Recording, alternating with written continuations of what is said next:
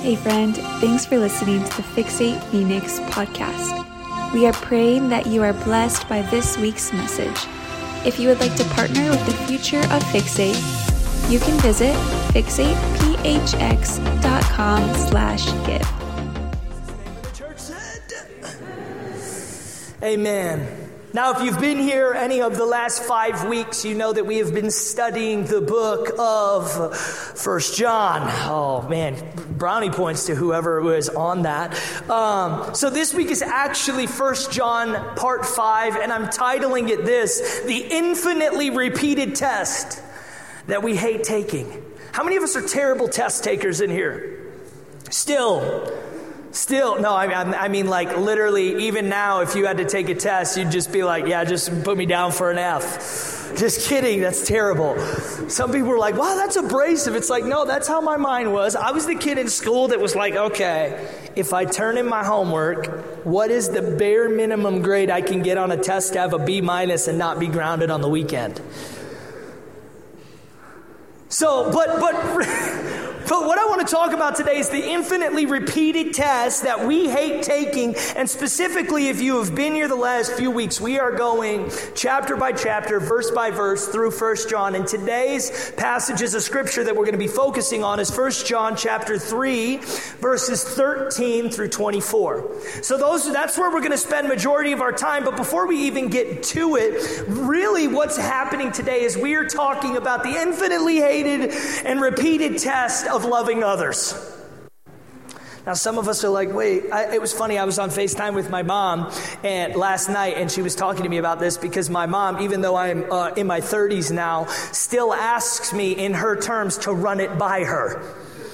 Which is essentially, can you give me your 35-minute sermon in 35 seconds? And I call her my colander. Okay, which is where you put the vegetables in, and then you put it, you spray it down, and it kind of gets all the gunk off them. Like I'm like, Mom, you're my colander, in which I just put the content in there, and you just spray it down, get all the dirty stuff off.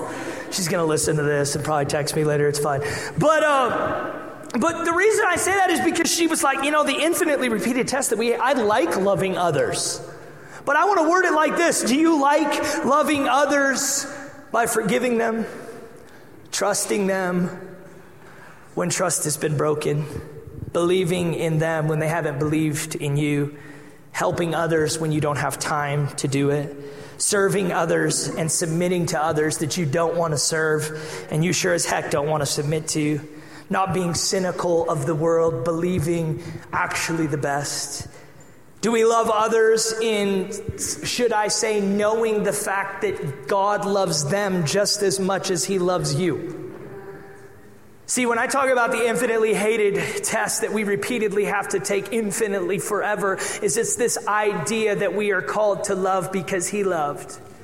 In 1 John, if you know this, right, I've referenced this every week, but I want you to fully understand the historical context. This is why I bring it up every week of 1 John. And really what you have to understand is that in the New Testament, this is one of the last letters that will be written, that will be remembered. Not only will it be written and be remembered, but it is written by John, which was the apostle, the beloved disciple that many believe Jesus' cousin, that had the closest proximity to Jesus' living ministry every single day. This letter that is dated 85 to 95 AD, which if you know anything about history in biblical times, this is 30 years after the death of Paul. Paul, who writes 2/3 of the New Testament, right? 30 years after his death, John is writing this book. John has walked with Jesus. John has pioneered church expansion. John has seen the persecution of the church. John has been exiled. And John has an ability to speak on a variety of topics that, in all honesty, nobody has the ability to speak like he does. And I would even say not even Paul. John, who literally, flesh and blood of Jesus, walked with Jesus for the 3 years of ministry. And not only that, has suffered for Jesus. Has seen all of his other disciples be martyred for Jesus. Who has been boiled in oil as Rome tried to kill him for Jesus. And then exiled for years for Jesus. This is who is writing this book. If you want an example of somebody who has been resilient, somebody who has been faithful, somebody who has been committed, somebody who has stayed true. It is John. And not only is it John, but I believe this book specifically is one of the most important, because what's happening is John is nearing the end of his life, and what he's doing is he's offering a course correction to the followers of Christ. The course correction is what we've been spending week after week after week through. Is this letter is not just written in hopes of, hey guys, let me write something and you should do what I say. This letter is written from a man who walked with Jesus, built the church, lived through persecution, and is now at the end of his life writing instructions based off of the lens he has seen through and hoping for realignment. But before we go into the passage, a quick story for you. Believe it or not, I'm a pastor. I'm the pastor here, but I didn't think that would get that much of a laugh, but it's fine. It's fine. That's why I planted it in downtown, because anywhere else, people will be like, no, you're the children's pastor. You're the facilities pastor. It's like in downtown, they're like, you can make it. If you try down here, you better be ready. But anyway, one thing about pastoring is that you have a full-time job of pastoring and a part-time job of moving people. Some people are laughing about that, but the people laughing about it are people who've asked or I've helped move. Or people in this room I've moved multiple times. But anyway, but here's the thing. What's funny is this, is I kind of like claim credits to like, I have moved just a bajillion people. I'm a master packer, very efficient, moving. Might break a few pieces of furniture, but it's not a big deal, right? You got free moving, okay? There might be a casualty. But Javen and Steph. But I remember I was moving somebody a few years ago, and we had a flatbed trailer at our church. And we were moving this person on the flatbed trailer, and as we were moving this person on the flatbed trailer, I'd gotten on the highway. We weren't going super far, but as I'd gotten on the highway, I remember I'm driving a Suburban with a bunch of dudes, and as I'm driving, I feel the back of the car start to move, like side to side. And I remember looking out my rearview mirror, and this is probably 5 or 6 years ago. I look out the rearview mirror, and I can see the trailer shifting behind me from side to side. And the only thing I could myself is, the trailer has become unhitched. And not only has it become unhitched, but it's only being held by breakaway chains. So what's happening is since it's being held by the breakaway chains, it is dropped and it is going underneath my car, side to side. And I remember I look at the people in the car and I look at them, I'm like, hey, everybody put your seatbelt on. Because if you turn too quick or anything, it could pull the whole side of the car out, and then we're on the highway. So I remember I am like tripping out, because I know, I'm like, okay, I've pulled trailers and done all this before. I know that I had that trailer connected. But I remember all I do is I just don't even touch the gas, don't touch the brake, which for some of you guys, this is a good learning lesson. You don't touch the gas, you just coast to a stop. And I remember the whole time I'm just praying in my tongues and hallelujah, God, please help us. And finally I'm like coasting, get to the stop. And I remember getting out of the car, and it's probably been about a half mile or a mile. And I get out of the car and I look, and our hitch had not the trailer hadn't fallen off of the hitch. The bolt had fallen out of the hitch. So when you hitch a ball to the Suburban or a truck or whatever it is, you drive a bolt through it, and that bolt is what holds the hitch there. And so I'm like looking, and I'm like, okay, the bolt fell out. Because the bolt fell out, then the hitch fell out. And when the hitch fell out, then the trailer was just shooting all over. And I remember it was crazy, because the breakaway chains had held it all together for a period of time until I noticed. And ultimately, when I noticed, I was able to stop. And here's the funniest part of the story. So I'm a little irritated, and I'm like, okay, what is going on? And I start just walking up the freeway, and I can see about 300 yards up, I can see the hitch on the ground.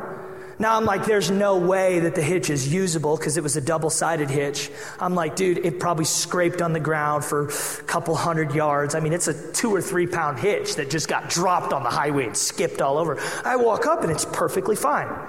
But I'm like, there's no way I'm going to be able to find a bolt, right? And not only if I found a bolt, there's no way I could find the nut that tightens to the bolt that would make sure it's good. So I just keep walking, though. Guess what? I find a bolt. And it's not the bolt from my car. It's a random bolt. And I'm just like, okay, well, I can maybe try to make this work. And genuinely, this is like a weird Jesus card here, but I felt like the Lord was like, just keep walking. I keep walking, and I find a nut that fits the bolt, that fits the hitch. So I walk back, and all the guys are like, man, did we call AAA or anybody to come get us? I'm like, I think I just figured this out. So I literally slide the hitch in, slide the bolt in, tie the nut, and I'm like, I don't know how this happened, but I'm okay with it. So we went from, are we going to get in a car accident and you're not going to have any of your stuff, to, we're fine. But the reason that I tell you that story is because what you have to understand is there are breakaway chains of no matter what happens in your life of grace and of love that will hold it together for a period of time. But if you lose the bolt of love, the connection of following God will not last. If you lose the bolt of loving your neighbor, of loving those different than you, of loving a fallen world, if you lose that, I promise you the breakaway chains will not last long enough for you to feel the contentment, fulfillment, and wholeness that God has for you. And what's sad today is that the deceiver, the enemy, the actual term when it's broken down of Satan is the deceiver, one who tries to get you to believe a different truth. Now, I would say one of the greatest attacks of the enemy today is to get you to believe the truth that you can hate other people. You can have bitterness and unforgiveness. You can be somebody who is cynical, jaded, stereotypical to other people, and not love the world that Jesus died for, but still have relationship. That's the trailer that is under the car trying to cause a wreck, because God will not have convoluted examples. What do I mean by a convoluted example? Is one who professes, I'm a child of God and a follower of God, but I don't walk in love. Because love is that bolt that binds it all together. Love is what drove Jesus to the cross. Love is what caused Jesus to do what he did for you. And love is what you are called to do in return. Simple, but infinitely hard and unbearable at times. So let's read the Bible. 1 John 3:13-24. I'm going to stop a few times throughout this because there's a few kind of different reference points I want to break down as we're going line by line through this. It says this, do not be surprised, brethren, if the world hates you. I think this is actually a good thing for us as Christians to recognize there is going to come a point where people will hate us, but that doesn't mean we're allowed to hate them. We're about to find out why. We know that we have passed out of death into life because we love the brethren. This is a verse that many of us probably have read and skimmed over the surface of, but I want to phrase it like this. You show your resurrection from death to life by the depth of love you have for those around you. How many of you guys know that's, okay, hold on. You show the depth of the resurrection power inside of you by the ability you have and the depth you have of loving others outside of those who it's easy to love. John is bringing some realignment here. He's looking and he's saying, listen, and at this time, believe it or not, there are people in the world that are hating the church. And what John is saying is, hey, guess what, guys? Don't forget, Jesus was crucified. You're going to be hated. But at the same time, don't also forget that from that hatred doesn't breed hatred on your part. Rather, it should breed more love, because that's what the resurrection power did, is it allowed you to receive love and then give love. Let's keep reading. Verse 15. Oh, actually, the back half of verse 14, I didn't even read it so good. He who does not love abides in death. This is pretty cut and dry. Let's keep going. Everyone who hates his brother is a murderer. Now, John is bringing back some of these statements that Jesus has said where you just heard them and you were like, what? Like, when he talked about, Jesus is the first one who references this. Like, you say that you love everybody, but anybody who even has a thought of anything that's like, it's not out here, but it's in here, is the same as sinning. So John is kind of bringing back these pictures and images and things that Jesus has talked about. But this is just interesting because it almost feels like the world the church had shifted to like this acceptance of, hey, you can make mistakes, or you can do these things, or you can hate a brother, or you can, but at the same time, God loves you. And he's like, oh no, you're a murderer. It's like, okay, John, seems a little excessive. And you know that no murderer has eternal life abiding in him. Now, what's interesting is this isn't saying, right, if you murder, you're not going to heaven. This is a whole nother topic for another time. This one, and I love, and this is what I've been talking about recently with our church, if you've been here, this idea that eternal life is not just heaven in the future, but it's here and now. If you notice this definition, it says eternal life abiding in him. That is both eternal life in the present and abiding in the now. And I think a lot of the times what's been sad is that we look forward to a concept of life that is so far out there and way out in the galaxies, and we can't ever receive it, and we hope it sometimes gets here. But God is at the same time saying, no, you can have eternal life today, and you can abide in me today that will feel like a heaven in the future. Let's keep reading. We know love by this, that he laid down his life for us, and we ought to lay down our lives for the brethren. But whoever has the world's goods and sees his brother in need and closes his heart against him, how does the love of God abide in him? Notice the focus, closing the heart to the brethren in need. Isn't that interesting? That's a test that, once again, when we start going through the infinite test that we're always going to go through, this is one where it's like, man, if we ask ourselves the question, have we closed our hearts to those around us who are in need? And in this specific context, it's talking about the brethren of the church, those who we know who are in need, who are followers of God, looking for a helping hand to keep going, yet Let's keep reading. Little children, let us not love with word or with tongue, but in deed and in truth. I'm going to break down in the Greek deed and truth later on today, so don't worry, we're going to circle back to that. Then there's a topic change that goes kind of in a new direction, verse 19, and then kind of brings it back in 24. Let's read. It says, we will know by this that we are of the truth, and will assure our heart before him. In whatever our heart condemns us, for God is greater, and our heart knows all things. I love this because this is like John's language of conviction in your heart. Not condemnation of your heart, but this idea that the Spirit will actually lead you through your heart to do the right things. And what he says actually after the very next passage is interesting. Beloved, if our heart does not condemn us, we have confidence before the Lord. What does this mean? This is me essentially saying this. Sanctification brings a little bit less conviction. The more you're becoming like Jesus, the less you're feeling the condemnation of a lifestyle that isn't bringing him glory. Let's keep reading. It says this, and whatever we ask, we receive from him because we keep his commands and do the things that are pleasing in his sight. I'm going to read this again for the American culture in the room that needs to be confronted. Whatever we ask, we receive because we keep his commands, because we do the things that are pleasing in his sight. You know, what brings about a spoiled child, right? A parent that gives them everything they ask for. How many of us look at God and say, why haven't you given me everything I've asked for, not realizing that God's saying, because I don't want a spoiled son and daughter. And I think what happens in conviction and doing the ways and commands of God and taking on the identity of a follower of him is what we ask for starts to look different, sound different. It starts to change. It starts to become holy.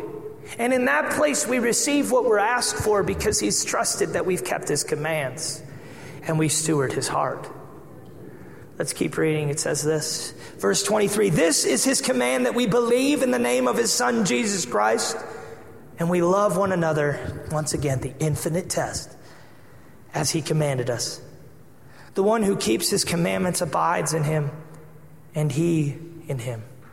We know by this that he abides in us, by the Spirit of him who is given us. What I love, once again, and I'm going to reference it again in these passages of 1 John, is that he's fighting this idea of eternal life. And if you actually reference how many times he talks about abiding, he talks about practicing, he talks about doing. When you start breaking it down, what you're seeing is he's trying to reinstitute this lifestyle in which we're not believing for a future kingdom. We're living the kingdom now. What you may not know about this is right after Jesus' death, many believed that he would be coming back momentarily. Meaning a lot of the early church was rooted in this idea that everybody sold everything, banded together, and just started telling everybody about Jesus and said, listen, the clock's ticking, you don't have much more time.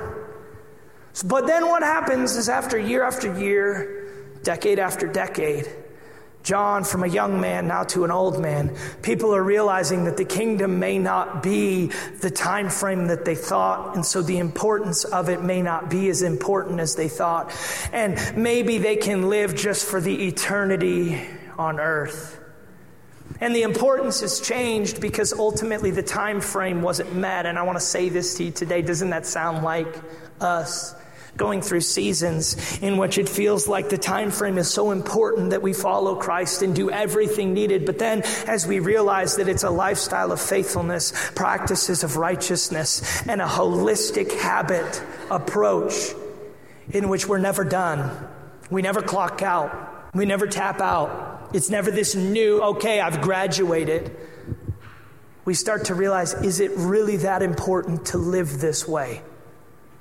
And what does John say? No, you're going to abide in the Spirit and sense the everlasting and eternal love in a way that you never thought you could when you sign up for this. And so today what I want to do is I just want to break down with my remaining time how we can make the test easier and not harder. How do we make the test, the infinitely repeated test that we all hate taking, of loving people, of being a conduit of love in this world? How do we make it easier and not harder? Because I'm not going to lie, it feels like it's getting harder and harder and harder to do. And if you know anything about our church, I have extremely long points, so they'll just leave them on the screen. Ethan, you're going to crush it back there. Just leave it up there because it's going to take 4 minutes to read anyway. Here we go. Number 1, you experiencing hate, bitterness, judgment, or unforgiveness does not give you permission to retransmit it to others. Your resurrection life is tied to your representation of Christ's love in the world that you live in every day. If you want life, you have to let go of death. Recently, I was in Michigan, and which is where we're from, and there was one guy that I've known and been friends with for years. While we lived there, we started a basketball group on Tuesday nights in a tougher part of town. And what's hilarious is I always tell people the basketball group is the only one that I would have to text people and be like, hey, don't tell anybody. Because it could go from 5 dudes to 60 dudes quickly. And the worst part is because it was in a rougher area of town, I never knew who was coming. And so trying to control it, I couldn't even play because half the time I was just arguing with somebody that I'm like, hey, I'm in charge. I'm trying to keep these games going. And I know that you think that's a foul, but I don't care. But the thing is, I remember early on, I kind of had a bitterness and resentment to the fact that all of these people, they would never come to church, but they always would come to basketball and kind of rain on the parade because we could never get consistent games. You'd play one and then sit 6. But there was one guy I remember early on meeting, and that one guy he was funny and we got along, and he played every week with us. But I'll never forget this. He actually, over the years, started coming to our college ministry. And then over the years, after we moved, actually started coming to our church. But one of the earliest conversations that I had with him was we were shooting hoops before a college and young adult night. And he looked at me and he said, Micah, I don't know if I can choose Jesus. Because I don't know if I can forgive my brother's murderer. Think about that question. See, that's what's happening when eternal truth is meeting our human perspective. I know I want to be forgiven, but I also don't know if I can forgive. Think about that. The revelation of being somebody who wants forgiveness. And I almost loved the innocence of the question, because today in the church, we think we can ask for forgiveness and not forgive. And what's sad about that and what's interesting is that ultimately he encountered Christ's love and started following the Lord. And now it's actually funny. I was at church in Michigan and he was at church, had been coming, and my dad was talking to me about him, about how consistent he has been. But I'll never forget that, where he looked at me and he said, listen, Micah, I've experienced hate, bitterness, judgment, and unforgiveness, and I know that following God does not give me permission to hold it anymore. And what's sad today is that we think we have permission to hold it. You don't. And it's not holding it to prove to the other person. It's holding it and trusting that God will put something new in the hands that are open. How is John still talking about loving others over and over and over 60 years after Jesus has died? Decades have passed. Still love and forgive. You don't graduate from elementary principles. Elementary principles actually cannot be forgotten about, as they are what future revelation and knowledge is built upon.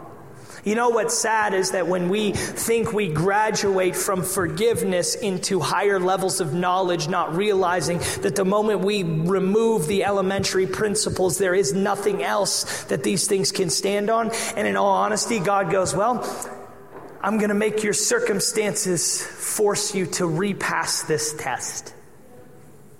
Whenever I feel like, okay, God's making me retake a test, it's because I haven't prioritized. My heart has grown cold in something, and God's like, no, I won't allow you to profess me and live this way. Forgive. Don't allow bitterness to take root and take hold. The next point. The deed and the truth is what shows the proof. Your actions carry much more weight than your words. Time will sift the words you speak to ensure that your actions back them up. Love is much more than lip service. There's a practical service required. I said earlier that I'm going to break down deed and truth in the Greek, but before I do, I wrote this sermon on a Wednesday morning.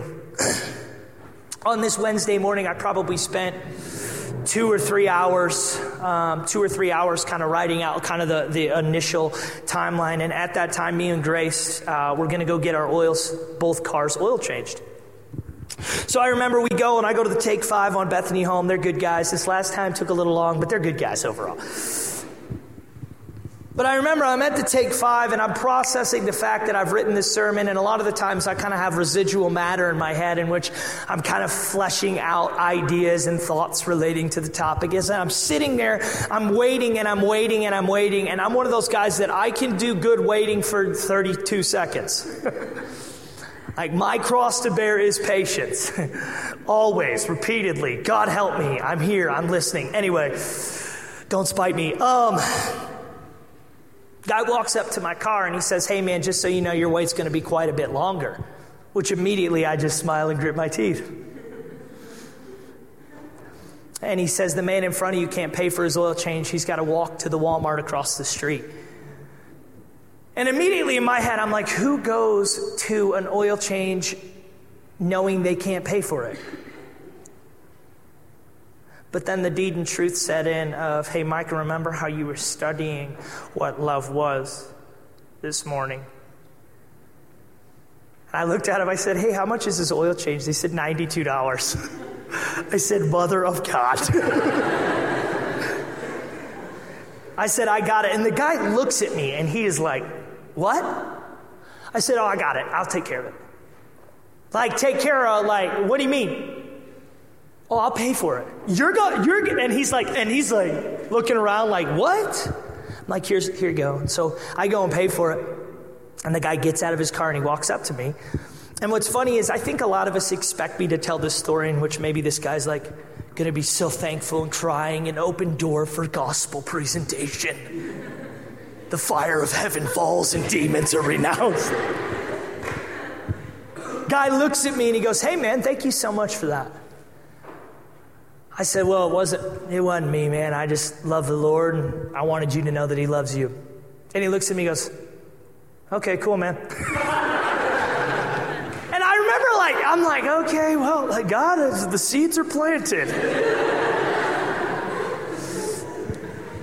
But I pull into the bay, and as I pull into the bay, one of the technicians comes over to me and he goes, hey man, that was really cool. I've never seen that before.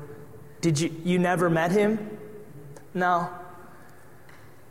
But I believe in Jesus, and that's just what I feel like we're called to do sometimes. And the wheels turning in that guy is enough that even though it was $92. Deed, the Greek word ergo, meaning work, task, employment, action. That which is made of hard work. One who tills the ground, who toils and labors. Let's love in deed and in truth. Let's love in tilling the ground. Let's love in hard work. Let's love in task and in action. I don't want to hear the lip service. I want to see the work behind it. Deed and in truth. Truth, the Greek word aletheia, the state of not being hidden, the state of evidence of work being done. The candor of mind that is free from affection, pretense, simulation, falsehood, or deceit. It is unforgetting and it is remembrance. Remembrance of the need for action. The need for toil.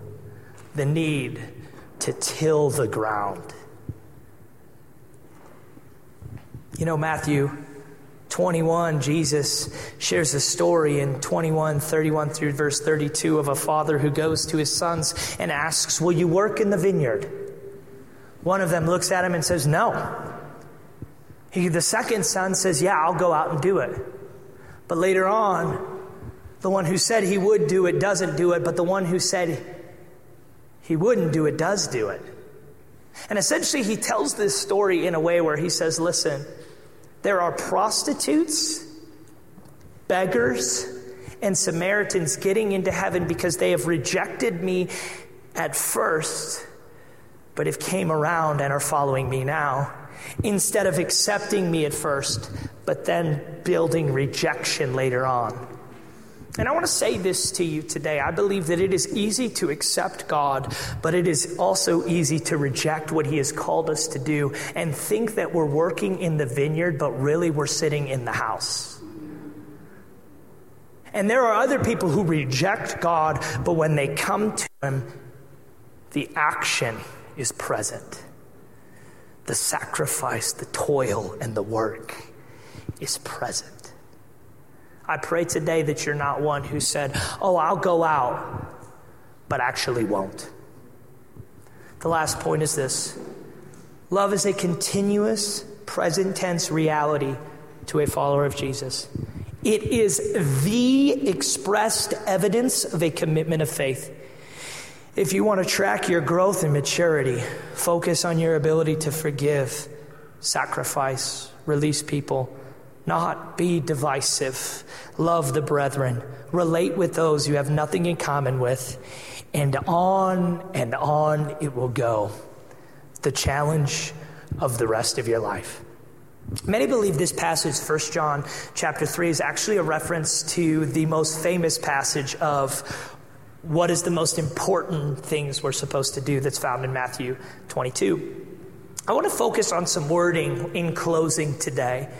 And I'm going to read it, Matthew 22, 34 through verse 30. This is Jesus. And once again, one of the most famous passages, it says this.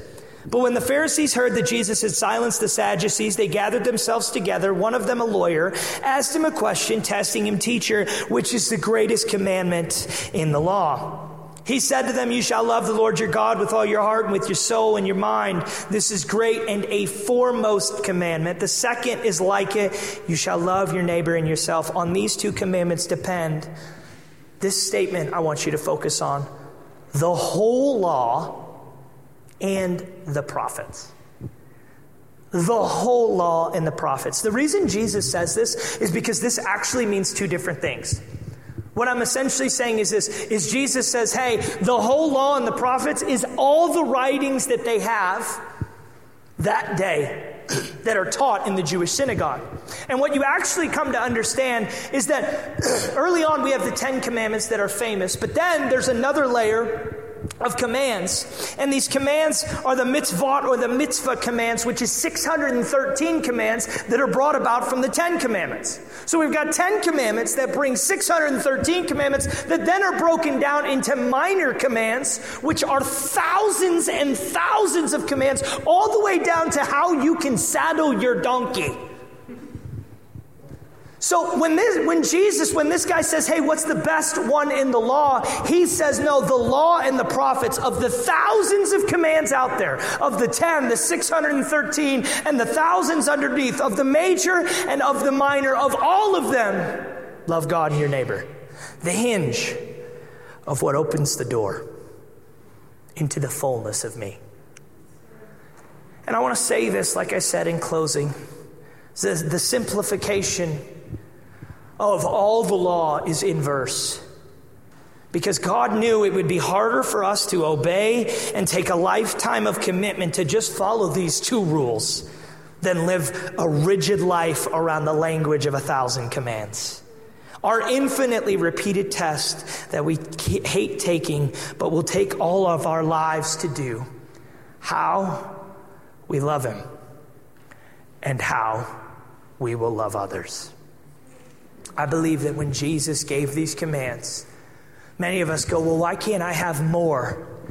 It's because He knew that we wouldn't even be able to handle these two. And as somebody who's walked with the Lord and been faithful with God season after season in my life currently, I can say this: it will take a lifetime. But I believe that lifetime is way better served pursuing a love of Him and others than any other thing. Stand to your feet today.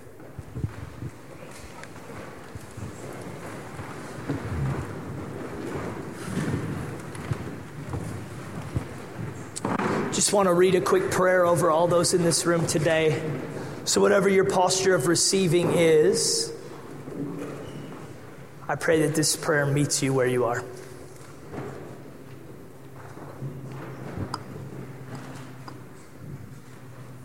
God, today we repent of a love that isn't always like yours, of a test we feel we always are failing, of not meeting the standard of loving the world and following you.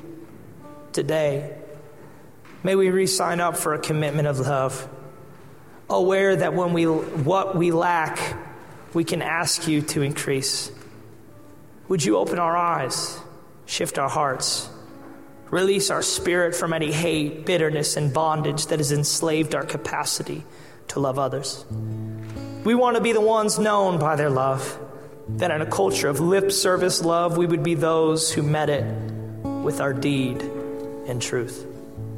That in the Christian faith that sometimes feels so overwhelming, you are inviting us deeper into the two most important things: a love for you that in turn fuels a love for others. God, may we never separate those things, thinking that loving you means that we can hate others, criticize or condemn, or distance ourselves from the people you actually want us to grow alongside. In your word, it says, to the wise man, even the bitter things taste sweet. And in your wisdom today, help us to walk out in the sometimes bitter habit of love, knowing we will taste the sweetness of the divine. We will repeat the test over and over, for it is a test that you have made for our fullness, contentment, and wholeness. We will love because you first loved us. In Jesus' name.